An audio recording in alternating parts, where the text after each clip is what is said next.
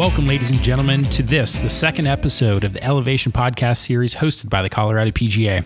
We've had great feedback from our first episode with Chris McChesney, and we're really looking forward to jumping into this, our second episode. For those of you that attended our spring business meeting back in March of 2018, you probably remember a bunch of snow and some pretty treacherous roads that day, but hopefully you also remember our education host, Trevor Reagan, and his relatable story about the jungle tiger and zoo tiger. Trevor is today's guest. Trevor was somebody that our team was introduced to at the Youth and Family Summit, and his message about learning and his way of presenting was absolutely incredible. Trevor has kept up the hard work on the topic of learning and how we can be better in that area. Since 2018, Trevor's moved on from Denver and now lives in Iowa, where he's working on the lengthy research project. He has essentially rebranded his program from Train Ugly to the Learner Lab and just recently dropped the second season of his own podcast.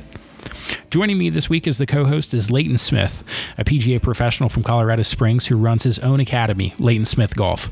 Leighton has stayed in touch with Trevor and does a great job relating the ideas that Trevor has back to that of the golf professional. On a Colorado PGA note, as we deal with the COVID-19 pandemic, be sure to engage it with us when it works for you. We have our 2020 spring business meeting coming up next week on April 6th, where we'll be delivering the entire production via webinar. Check out more information on that event and much more about the COVID-19 pandemic on our website, coloradopga.com. I'm excited for you to check out this episode of the Elevation series hosted by the Colorado PGA. Look for more episodes coming soon as we try to elevate the learning of our members and associates.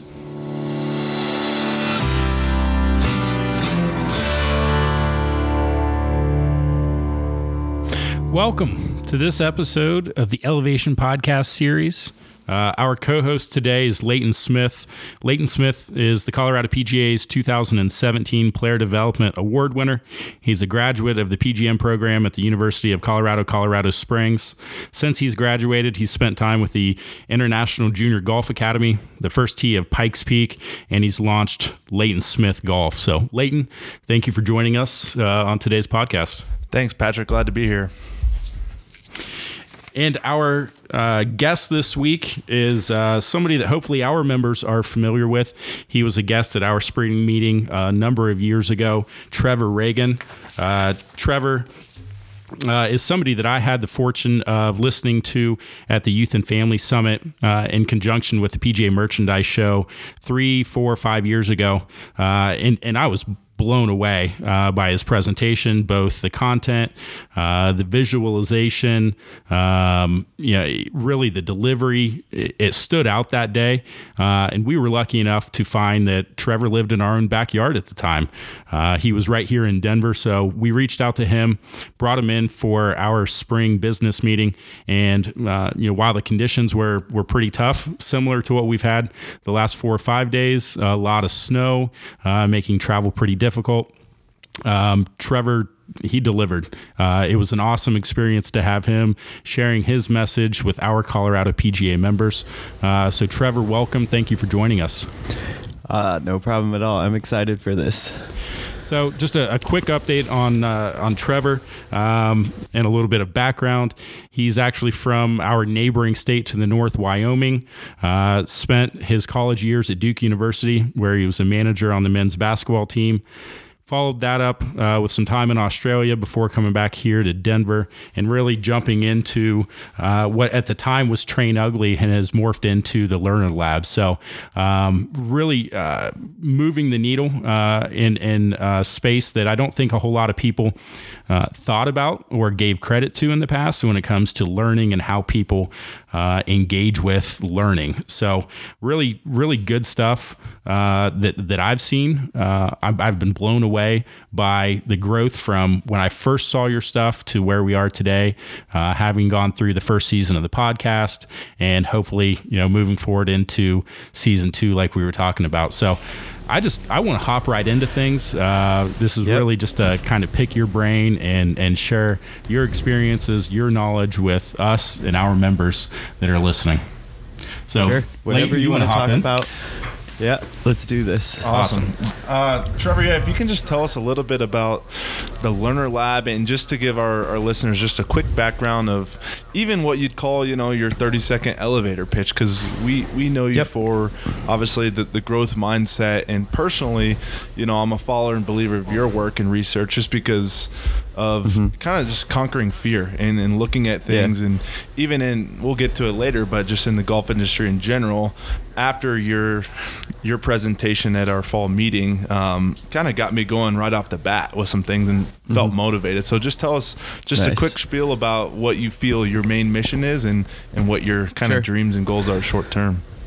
So the main mission from the start has been like, all right, we believe learning is a skill, which means it's something that anyone can improve on. I think improving that skill is a good idea, no matter who we are, what we do. And so then our mission is like, well, how do you do that?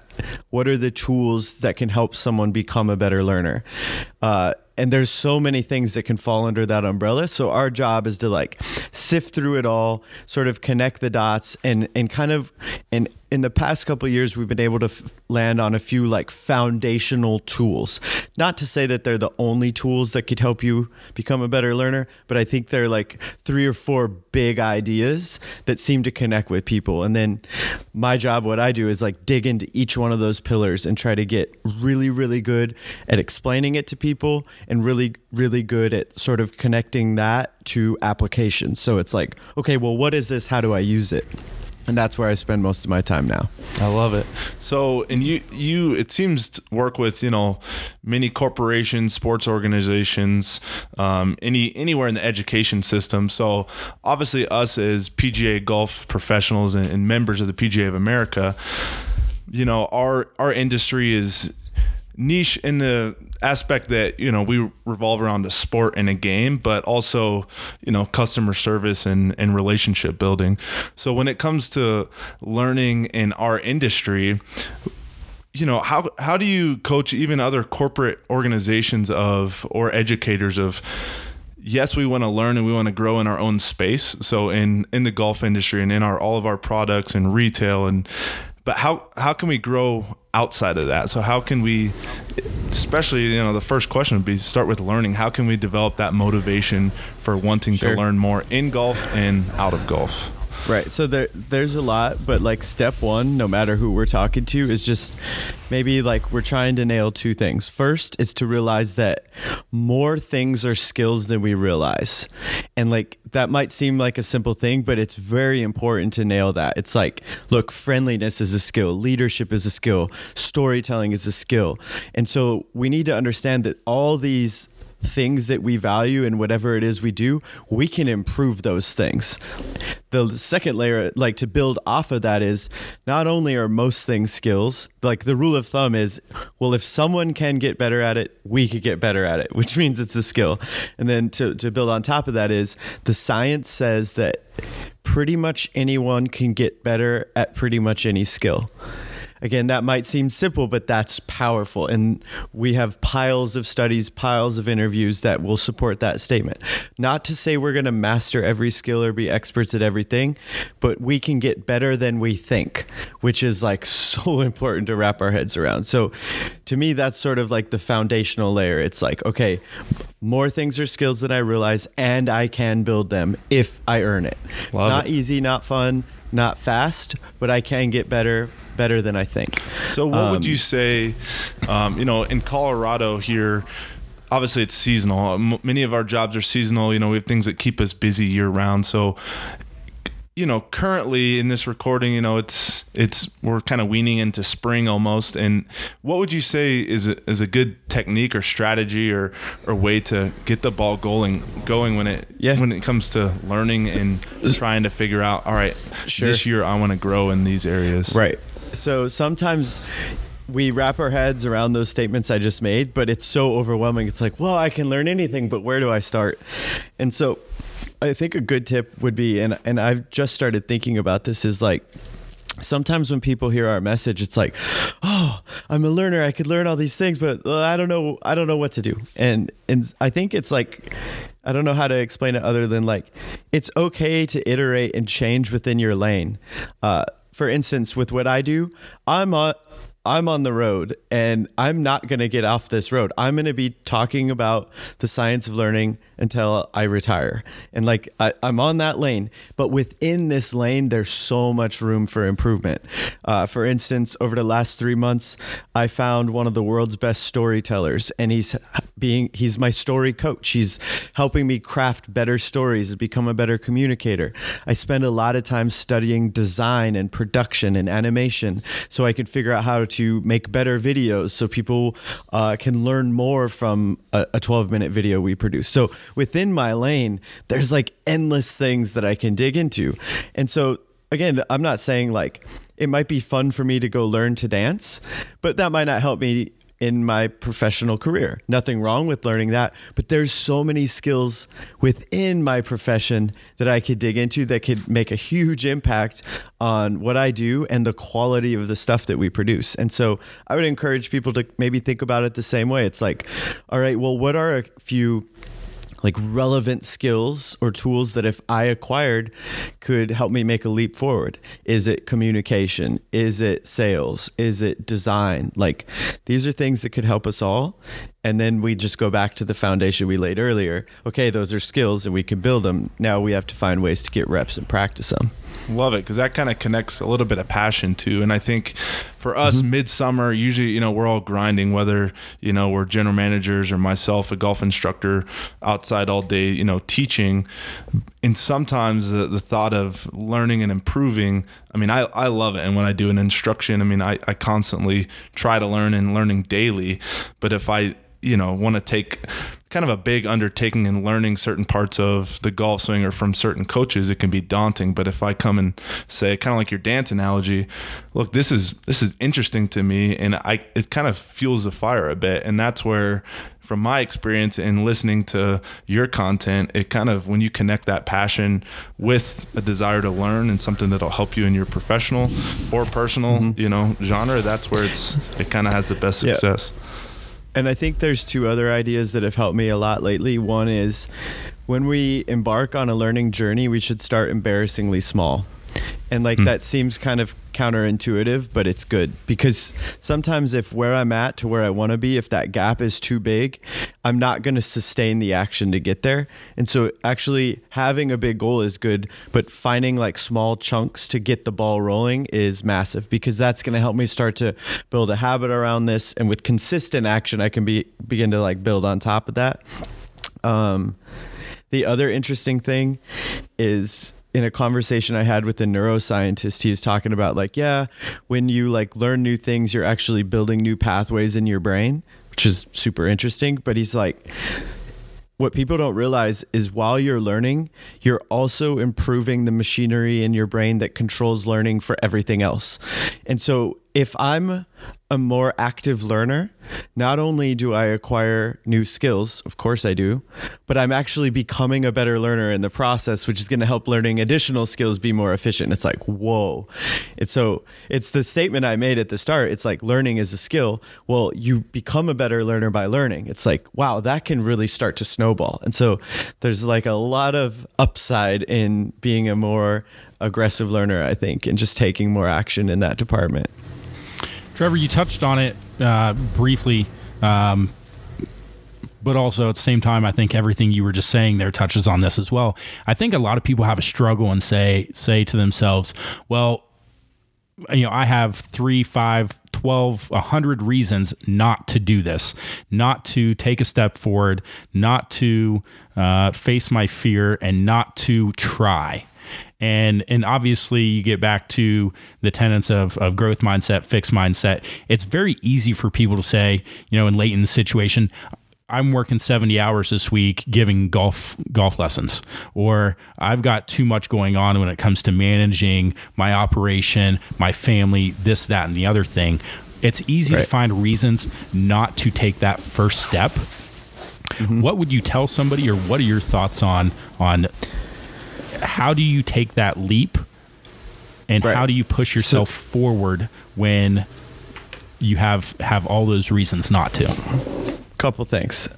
if we're waiting for the perfect environment and time to do it, we'll never start because it doesn't exist. So there's never the perfect situation where we have all the time, all the resources, all the knowledge, all the support. It doesn't exist. But something that we know to be true is that great learning can happen anywhere. Now, it might be difficult, but I will go to bat on that statement. And I can go to bat on it because we've worked with some people in some really, really tough places. Like I've done a few workshops literally in prisons. You could argue maybe not the best environment for learning. Like they have to deal with things I can't even understand or fathom, yet some of the best learners I've ever met have been in those environments. I use time as an excuse quite a bit when it comes to working out. Like, I can't work out today, don't have 3 hours. But the truth is, like, a 5-minute workout is better than a 0-minute workout. And a lot of 5-minute workouts stacked on top of one another, I can actually make big sweeping changes. And like learning is the same. So that kind of just funnels back to the art of starting small. It's like, if I'm starting small, I'm more likely to make a lasting change because what I'm doing is I'm putting in consistent action. So think about, I think the reason we need to start small is one, if it's small, I'm more likely to start and more likely to sustain. So sustaining is I get hyped up. It's New Year's. I want to start running. I go out on day one and run 5 miles. And then I'm so sore, I can't run anymore. And then my New Year's resolution lasted a day because I started too big. Be much better if I was like, I'm going to run for 5 minutes and I'm going to do this for like 3 weeks. And then after that, I'm going to do 7 because that is going to help me make a lasting change. And then the other tactic that we do is like, okay, if you look into the research of like meditation, it's hands down valuable. And I've seen it all. I know it would be super beneficial to me. And then I get excited like, yeah, I should be really meditating like 45 minutes to an hour a day. That lasts 0 days. I literally don't start Right. because it's like too big. So once again, the art of starting small would be, well, could you meditate for 5 minutes? And could you Right. do that consistently? And then we start to build on that. It's like, it's not as sexy to start small, but it's like actually the way better approach if we're trying to make a lasting change. Right. And one thing to tie that in is, you know, as golf professionals, we're all fortunate because we work around a sport that we love or, you know, at least loved once. But to be honest, as a young professional in the industry, I see around me a lot, you know, of people who are obviously burnt out from the game because this is their industry. And, you know, even when it comes down to, we have our own tournament series and playing, you know, I think what you just said is so valuable because for us as professionals, we're all, or at least should be, decent at the game of golf, right? And playing. But there can come a time when after working just long weeks and being at the course all day, the idea of practicing to keep our skills sharp is brutal. Yeah. Like we want to get the heck out of there usually. And so Sure. that's where it's like, even for me or myself, I'm like, I got to practice an hour and, you know, get a good range session in. And that's where, you know, it's not realistic. But to your point, okay, 5 minutes, like literally 20 shots, let's get in today. And I think, you know, for all of us professionals here in Colorado, even in the winter, it's like, that's a perfect piece of advice just to kind of connect again the passion, because that's where the excitement's going to come out. And I think like the rule of thumb is a little action is better than no action. It's like, okay, we can do a little. And then I think the motivation and passion, it's like, as humans, I think most people are fueled by growth. So even if it's small little steps, if we're just kind of zooming out and just learning new things, like that is exciting in and of itself. If we're like going through the work and earning new skills, it's like, yeah, this is awesome. So that's another reason that we should be thinking about learning in this type of way, and taking more action in that department. I think that is exciting and motivating to see that progress. Like It's like earned growth. Like I don't know anyone that doesn't like that. It's amazing how difficult, to your point, like the meditation thing, or just, you know, all right, even 10, 20 minutes, or fitness, dieting, whatever. Yeah. And even if we have the intention to start small, how quickly that can escalate in our own, you know, in our own brains of, man, I should be here, or I should be doing more. And it's like, for whatever reason, you know, things can just be given up so easily versus, I mean, it's such a good reminder. Like literally 2 minutes is better than 0. But for whatever reason, that can disappear so quickly. I think there are a lot of enemies to taking and sustaining action. we've hit a couple, but like we could just be clear on them. One is starting too big. That's an enemy. Like, we got to start small. The other are sort of our limiting beliefs, like, oh, I just can't do this. That gets into the growth of fixed mindset stuff. So we kind of have to attack that. And I think we did that at the start of the conversation. Like, most things are skills. We could get better at skills. Everyone can get better at any skill if they do the work. And then the other, and we've sort of like touched on it a bit, is just is fear or discomfort. And that's the maybe arguably one of the toughest parts of learning, is when we're learning something new, it doesn't necessarily feel good. There's discomfort, there's fear, there's stress as part of that journey. And so understanding those things, like, that's a valuable tool as well. Right. You know? That's awesome. So those are 3 big enemies, I think. Now, I think that the idea of fear is one of the things that has resonated with me, both from the first time I heard you at our spring meeting, and then that everything that, you know, I've seen since. It's that idea of fear, and it can be so paralyzing. But at the same time, once you move past it, the idea that you become okay with your own fear is incredibly. It's almost like there's a release where you're like, you know what, that's okay. And if I mess up and I fail just a little bit, or if I fail a lot, that's okay. Right. I'm going to learn from it. And it's the freedom that you get from that, I would say that understanding is so incredibly powerful. It's massive. It might be one of the most valuable things that we teach people, and it seems to be the section of our workshop that connects the most with the audience. And I mean, it takes 75 minutes to fully go through the whole idea, but the punchline of that section is, we have to understand that feeling uncomfortable and feeling a bit of fear is human. Like, the whole goal is to this idea of reappraising those things means changing the way we think about those things. The problem is, over 90% of us, if you were asked, like, okay, before a big tournament or even a shot, and you feel a bit uncomfortable, what do you think would be the best tactic? In a survey they did, 91% of people think that you should tell yourself to calm down or not be afraid. And if you just look into the research that compares that strategy with this more of like acceptance strategy, acceptance kicks the crap out of suppression all day, every day, no matter what emotion you're looking at. The problem is, most people in society think that the calm down, don't be afraid, be fearless approach is best. But the problem is that often makes the fear worse. So can I explain like a 1-minute study that illustrates the point? And I think there's a lot of value in this. Are we good with that? Okay. So Alison Wood-Brooks, she's a researcher. She did this at Harvard Business School. The study's bigger, but the one portion of the study that maybe is relevant for this, they put students in a high stress situation.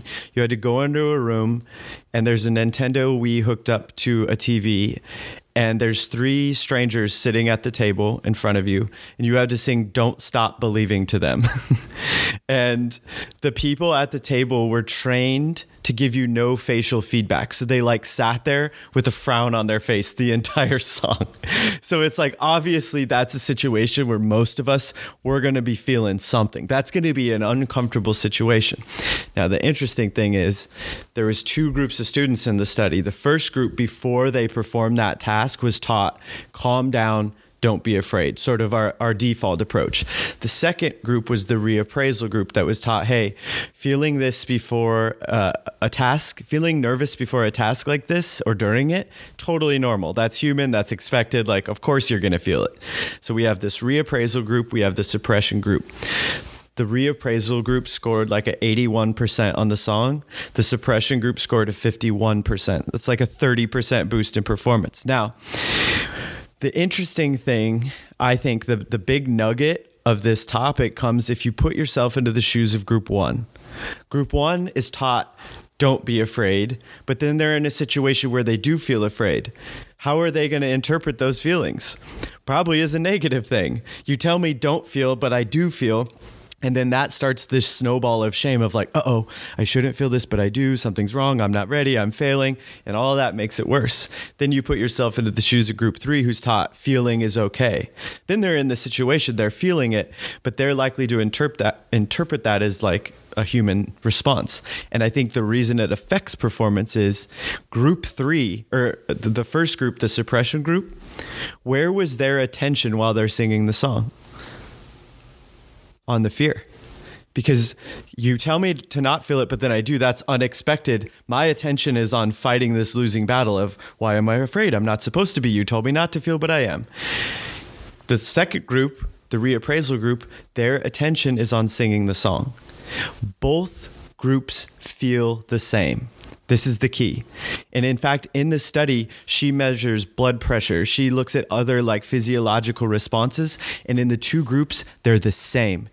Same blood pressure, same heart rate, nothing changes. The feeling remains the same, but the way we interpret the feeling has an impact on the performance. And so like, whoa, just take that to any sort of performance environment in school, sports, and life. The punchline is we just need to upgrade the way we think and talk about fear. It's okay. It's human. Like it's just part of our brain. And you could get into the science of that, but that's the point that we try to drive home. I just did that presentation with a group of 6th graders last week. They loved it. It was just like, it's such a powerful idea. And I just think it's important for all of us to understand there's like feeling uncomfortable doesn't mean we're doing something wrong. It doesn't mean we're not ready. It means we're a human. Like that's how we feel when we venture out of our comfort zone. And so the whole idea is for people to understand like, to become a better learner, it's not about becoming fearless. It's just we want to give fear less power when we're learning. We don't want fear making our decisions when we're trying to learn.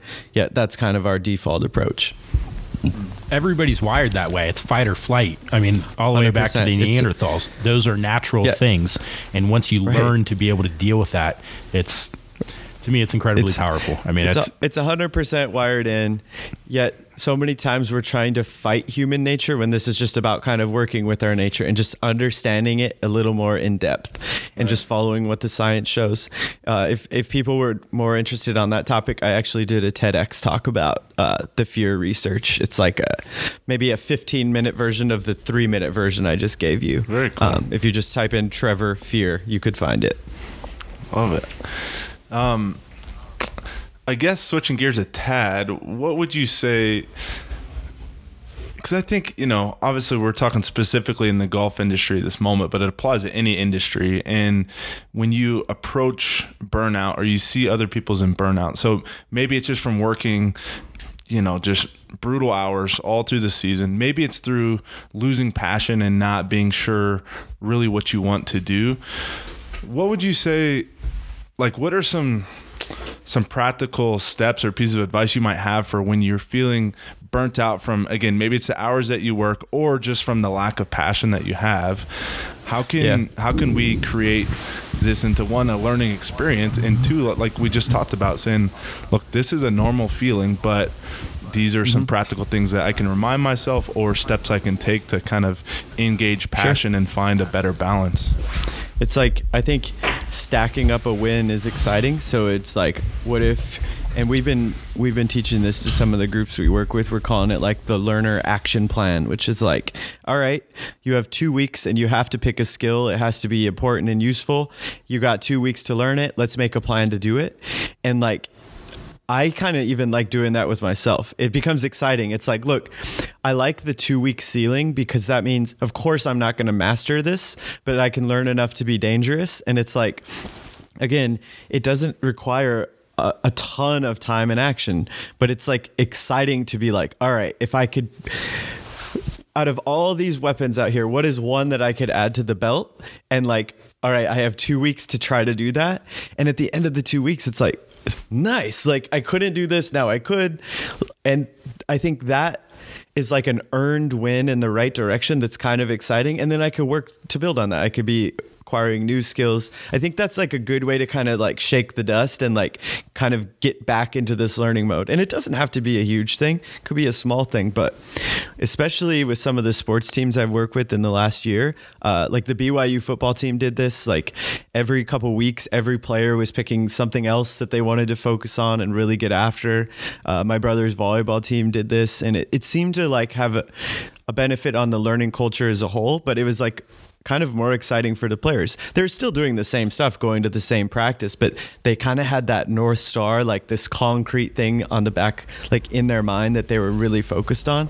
And it also kind of like frees you up to like not be good at it. Yeah, it's and like, I'm learning it. Like, of course, I'm not gonna be good, but I'm like getting good at the skill of feeling uncomfortable. It's like you're practicing all these theories that we just presented. I think a really good idea. It goes back to where we started the talk of, versus setting a New Year's resolution to run 5 miles a day. It's like it goes right back to, all right, I'm gonna start with 5 minutes, and versus saying, I want to get good at this part in my job. Love the 2-week idea. I think that's super practical. And that's something like literally anyone listening, we're all communicators. Like I can't stress it enough. Like just reading one book about the science of storytelling and how to do it better. And in the conversations I've had with Matthew Dix, one of the world's best storytellers, I've made a huge leap forward. I'm not the best storyteller, not going to go pro, but it's made a profound impact on every workshop I give. And it's made this podcast better. And that I read one book, had a few conversations on Skype, and I listened to Matthew Dix' podcast. That's pretty easy. Like I didn't have to sacrifice a lot of time, but it's like a valuable tool that's going to help me. And then I can keep building. I can continue to become a better storyteller. And it's just like, I just feel like there's so many things like that, like this low hanging fruit. And like, all we have to do is pick it. So many of these resources are free. Like there's really smart people out there that would love to help you, love to talk. Like it's awesome. Like I just emailed Matthew Dix. I was like, love your book. I speak for a living. Can I pick your brain about a few things? He responded that day, like, of course. And so it's like, I don't know. That's another part of the learning process is like, I want people to understand the resources are everywhere. Most of them are free. We just kind of have to be hungry to go like find them. It's like, wow. And I found that most people are super excited to share their ideas with others. And so like one of the most common questions people ask about my podcast is like, whoa, how'd you get that person? It's like, I emailed them. Like, that's it. There's no magic. We feel the same way. Yeah. Luck into you. That's actually a perfect segue, and you were almost answering the question that I had in the back of my mind right there. It's as you're doing this, you talked about kind of having a North Star, something to believe in, something to help push you forward, and I think mentors and people outside of your specific realm are incredible at doing that. So as you've grown, from Train Ugly to the Learner Lab, as you've created the content, as you've moved forward in all of these different areas, how important is that to your personal growth? And how can somebody, I would say, look inside themselves and understand that? And how do they take that step? I know you say sending an email. Yeah. It's more than that. Yeah. So there's a few things. Mentors have been like the bedrock of all of this, like to help me get started. A lot of my mentors came from the volleyball world, and they just helped me like kind of understand that this science is out there and it exists, and like pointed me in the right direction. They helped me kind of get the ball rolling. And so I think it's super valuable. I think there are two maybe out of the box ways to think of mentors that I might recommend. Ideally, we're in touch with them and emailing them, and I had a few of those to get started. But we can have mentors that we literally don't talk to. It's like Seth Godin has shaped the way I structure my business, the way I market, the way I communicate, the way I teach. And I've had one Skype conversation with him that lasted 30 minutes, and he taught me about none of those things. And so like I trust that guy. I believe in his message. I read all of his books, all of his blogs, listen to every podcast he's on. And he's a mentor. He's like shaping me in so many ways. And I've talked to him for 20 minutes. Now, ideally, I would be in touch with him, and that might be better. But don't just let the fact that I can't communicate with this person like chop them off from being a mentor. I would say Brene Brown has been a mentor of mine. Her work has shaped a ton of my content. I've never spoken with her, but I'm always digging in. Like if she's on a pod, if she's like posting anything, I'm listening. And so I'd say I've been shaped by in-person mentors that I've been in touch with, but also mentors that like I've never communicated with. The other thing I'd recommend, and I just fell into this, I didn't know what I was doing, but finding mentors outside of your industry is like awesome. I have the unfair advantage in what I do because I train with schools and sports teams and corporations. I get to dip my foot into all of these buckets, and like all of those buckets should be collaborating more. Like the startup world is so innovative, and the way they solve problems could benefit the way schools and sports people like solve problems. We should be learning from their tactics. But I'd also argue the sports world is really good at creating like engagement and excitement around learning. Well, education in the corporate world should learn from that. And maybe the sports world, we could learn from education and how we frame a lesson. And so like we should be just like looking at sources outside of the sports world and trying to connect those dots back into the things that we learn. There's a lot of good ideas outside of sports, and I think that's something I know to be true, and it's helped me a ton. Yeah, it's funny you say that. I mean, that your first idea there, that a mentor might not be somebody that you talk with and interact with every single day. That hits home with me. I mean, yep. I'm not good at going out and saying, hey, do you want to be my mentor and have coffee every Tuesday morning? That doesn't fit with me. But for me to be able to read a book and follow somebody, obviously have followed you for a while. Sure. It's to me, that's a lot easier to digest, and it's a lot easier to have or learn from. So yeah, and it goes back to starting small again. It's like, and honestly, if you put yourself into their shoes, they probably don't have the time to meet for every week and have coffee with you, and so it's like not ideal for them. Now it could be like I read their book and then I have a question. Then now it's not just like I just want to be around you and pick your brain. It's I read your book. I'm really curious about this. If you have a minute, can we do an interview, or you could just reply to this email? And so like that's a better way to do it anyways. And so I think that's important. It's awesome. So when it comes to shifting culture, let's say, specifically in the workplace, but obviously, we could speak generationally and just from the youth that's coming up below us to, what are the generations ahead of us have left behind.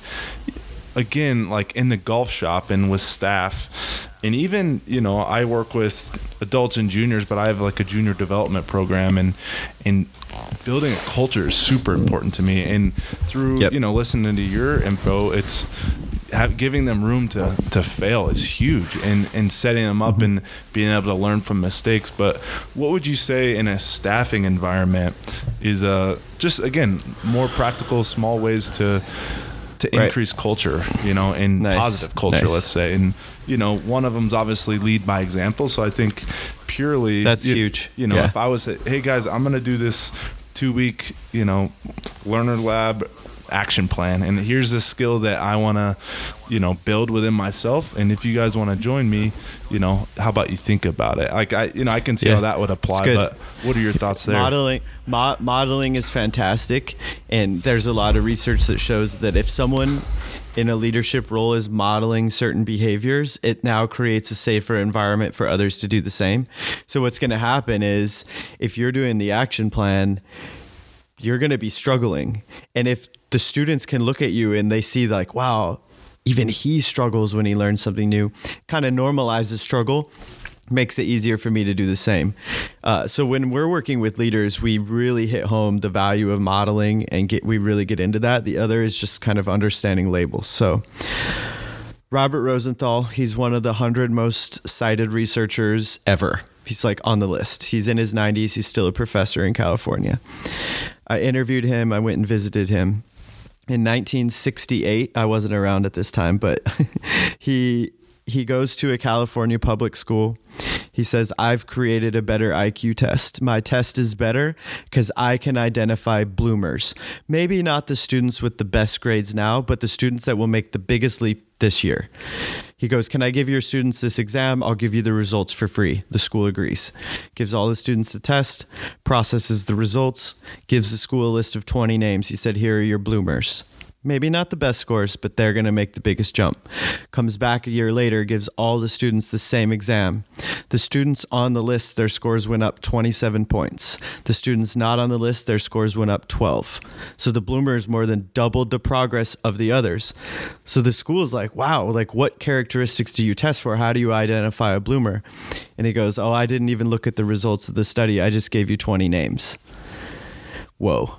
And so this is one study in a bigger area that he's spent literally decades researching called the Pygmalion effect, which is sort of the beliefs or labels of the leader can become self-fulfilling for the people around them. And it's not magic. It's like what happens. It's simple. It's when they replicate the study, they found that in this study, the students weren't aware of the label. They weren't like, oh, I'm a bloomer.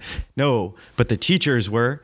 And the teachers were more likely to call on a bloomer, more likely to support them when they're struggling. If they weren't a bloomer, less likely to get called on, less support. So it's like, we know that reps and support help us grow, but this is showing how the beliefs of the leader can like put people into boxes and they could become true.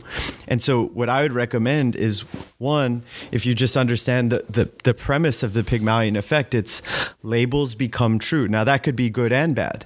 And so when I work with leaders, what we really try to hammer home is the importance of the word learner. So if you think about it, if I'm a math teacher, to use the Pygmalion effect, it's not, oh, everyone in my math class could get 100%. No, that's not true. It's like I could give them equal reps, equal support, and we're never going to see hundreds across the board. Some students are going to be better at math than others. So the labels shouldn't be attached to an outcome like that, but we should use the label learner. It's like, look, you're better at math than me, but we can both get better at math. And so if I had if I had 5 minutes to help someone become a better leader, I would tell them about that research, and I would recommend that you look at everyone around you as a learner, because that word holds us accountable. Of course, everyone's different and we have different strengths and weaknesses, and that's good, but everyone can get better at stuff. If we truly believe that everyone's a learner, no longer can we put people in boxes and tell them what they can't learn and can't do. And we don't have to be fake. We can say, look, you know and I know you're not the best putter here. Like, that's not your strength, but putting is a skill, and skills are something we build. If you want to get better at it, I'm here to help. Yeah, that's awesome. Treating them as a learner. And I think that could benefit anyone in and out of the sports world. It's just like that's literally why we changed the name of the website. We need to be like really getting after, like, it's the best word ever. We should think about ourselves as learners, think about others as learners. It's like a really, really good word. Yeah, evens the playing field. What would you say if it's not an ideal work environment? So maybe, it's the leadership that is not, putting forth great leadership, and it's someone within, the staff that's really trying. Like, what then? Obviously, the same thing, leading by example and hopefully having an effect on others. But what do you think there? It's like, so sometimes when we think of the culture as a whole, it's like hard to really change that. But a lot of the research shows that the individual can affect the culture around them. Like, if I'm winning some battles between my ears, like, I can kind of like, that can spill over to the person next to me. And like, if that keeps going, we can maybe shift a culture without the leadership necessarily being on board. And this happens in the corporate world a lot. There's like a spectrum where we're like, oh, in order to change the culture, the leaders must be better. Or sometimes the leaders are like, in order to change the culture, the individual must be better. And it's like, it's not all on the individual or all on the leader. It's both. We have to do both. And it's never going to be perfect. So it's I know it's easy to say, but it's hard to do that. Even if the leaders aren't on board or the culture as a whole isn't bought into this, we could still do a lot of damage right here. We could do a lot of damage backstage, like just learning ourselves. And that can start to affect the people around us. At the same time, we shouldn't let the leaders off the hook. It's like we should all be finding ways to make a better learning environment for our people. So both. Yeah, I think it's incredibly powerful. And to me, the word that keeps popping up is accountability. You know, if you are that person and you want to see that change happen, whether it can or it can't because of, you know, the structure or the culture, you can do that. You can make those changes. You can hold yourself accountable. So even if the culture is headed in a different direction or it's not what you would envision as ideal, you can hold yourself accountable to those ideals 100%. And move forward. And 100%. you know, if you get that snowball rolling, you can hold others accountable, and it really can influence the culture, whether that's top down, bottom up, in the middle. Yep. I agree. think if somebody's I agree a lot. able we and can willing. make big leaps just right here. Yep. Big time. And I think it's easy to get discouraged with that idea. Yeah. Right. So, And again, this is easy for me to say because my work environment is my dog and I. So like I'm sure it's really messy and difficult in like a bigger culture, but I do believe it can be done. And I've seen enough people doing it to believe in that statement. absolutely.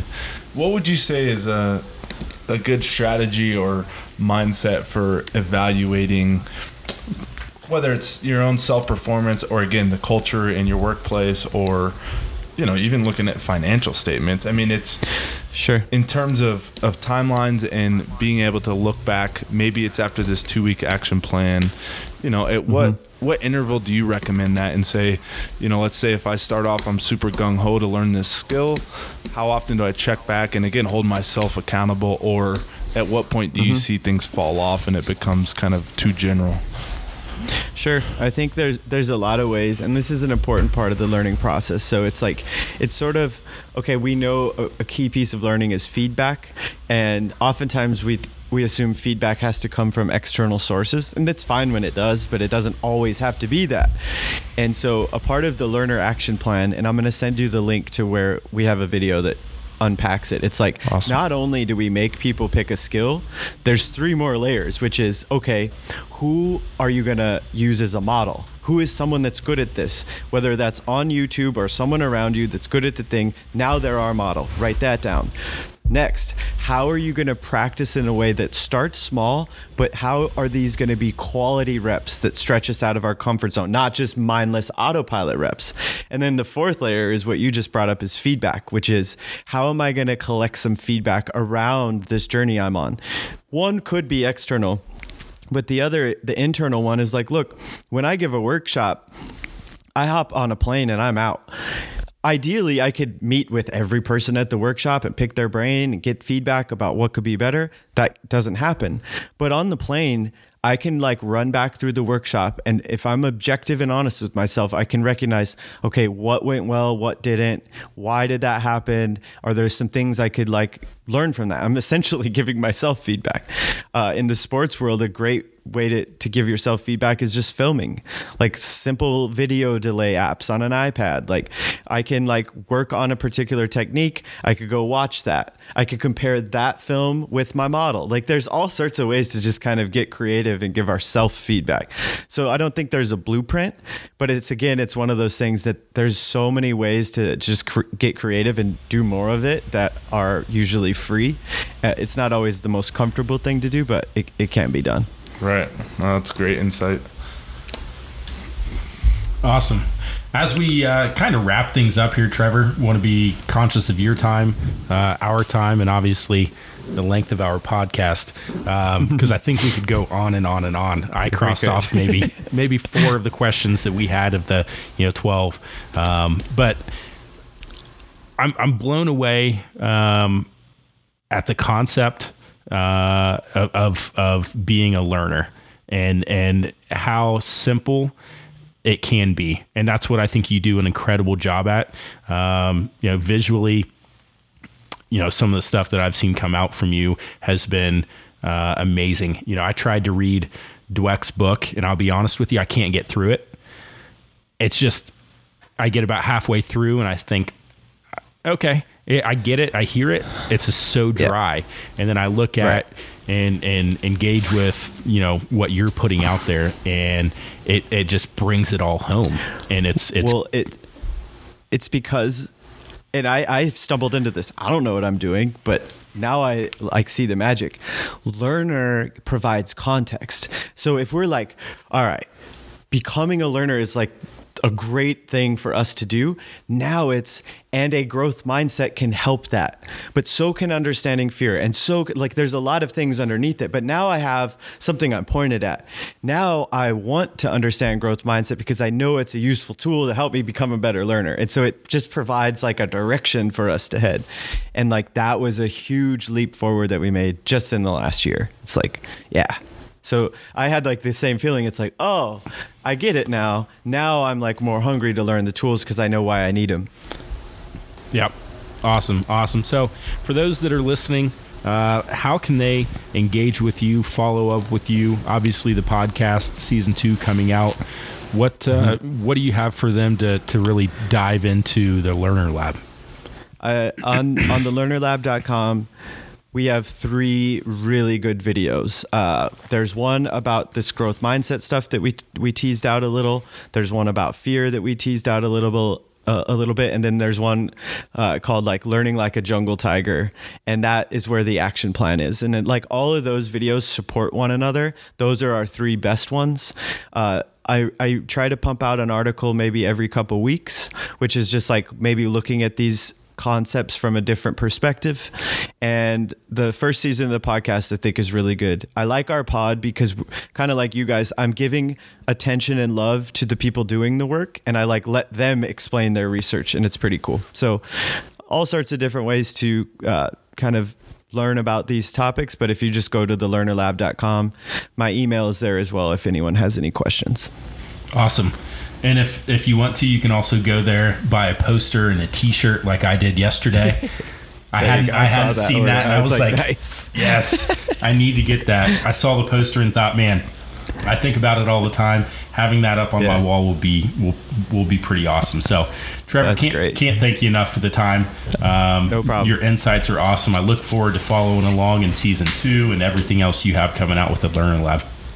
Appreciate that. Thanks, guys. Yes. Thanks so Thank much. you.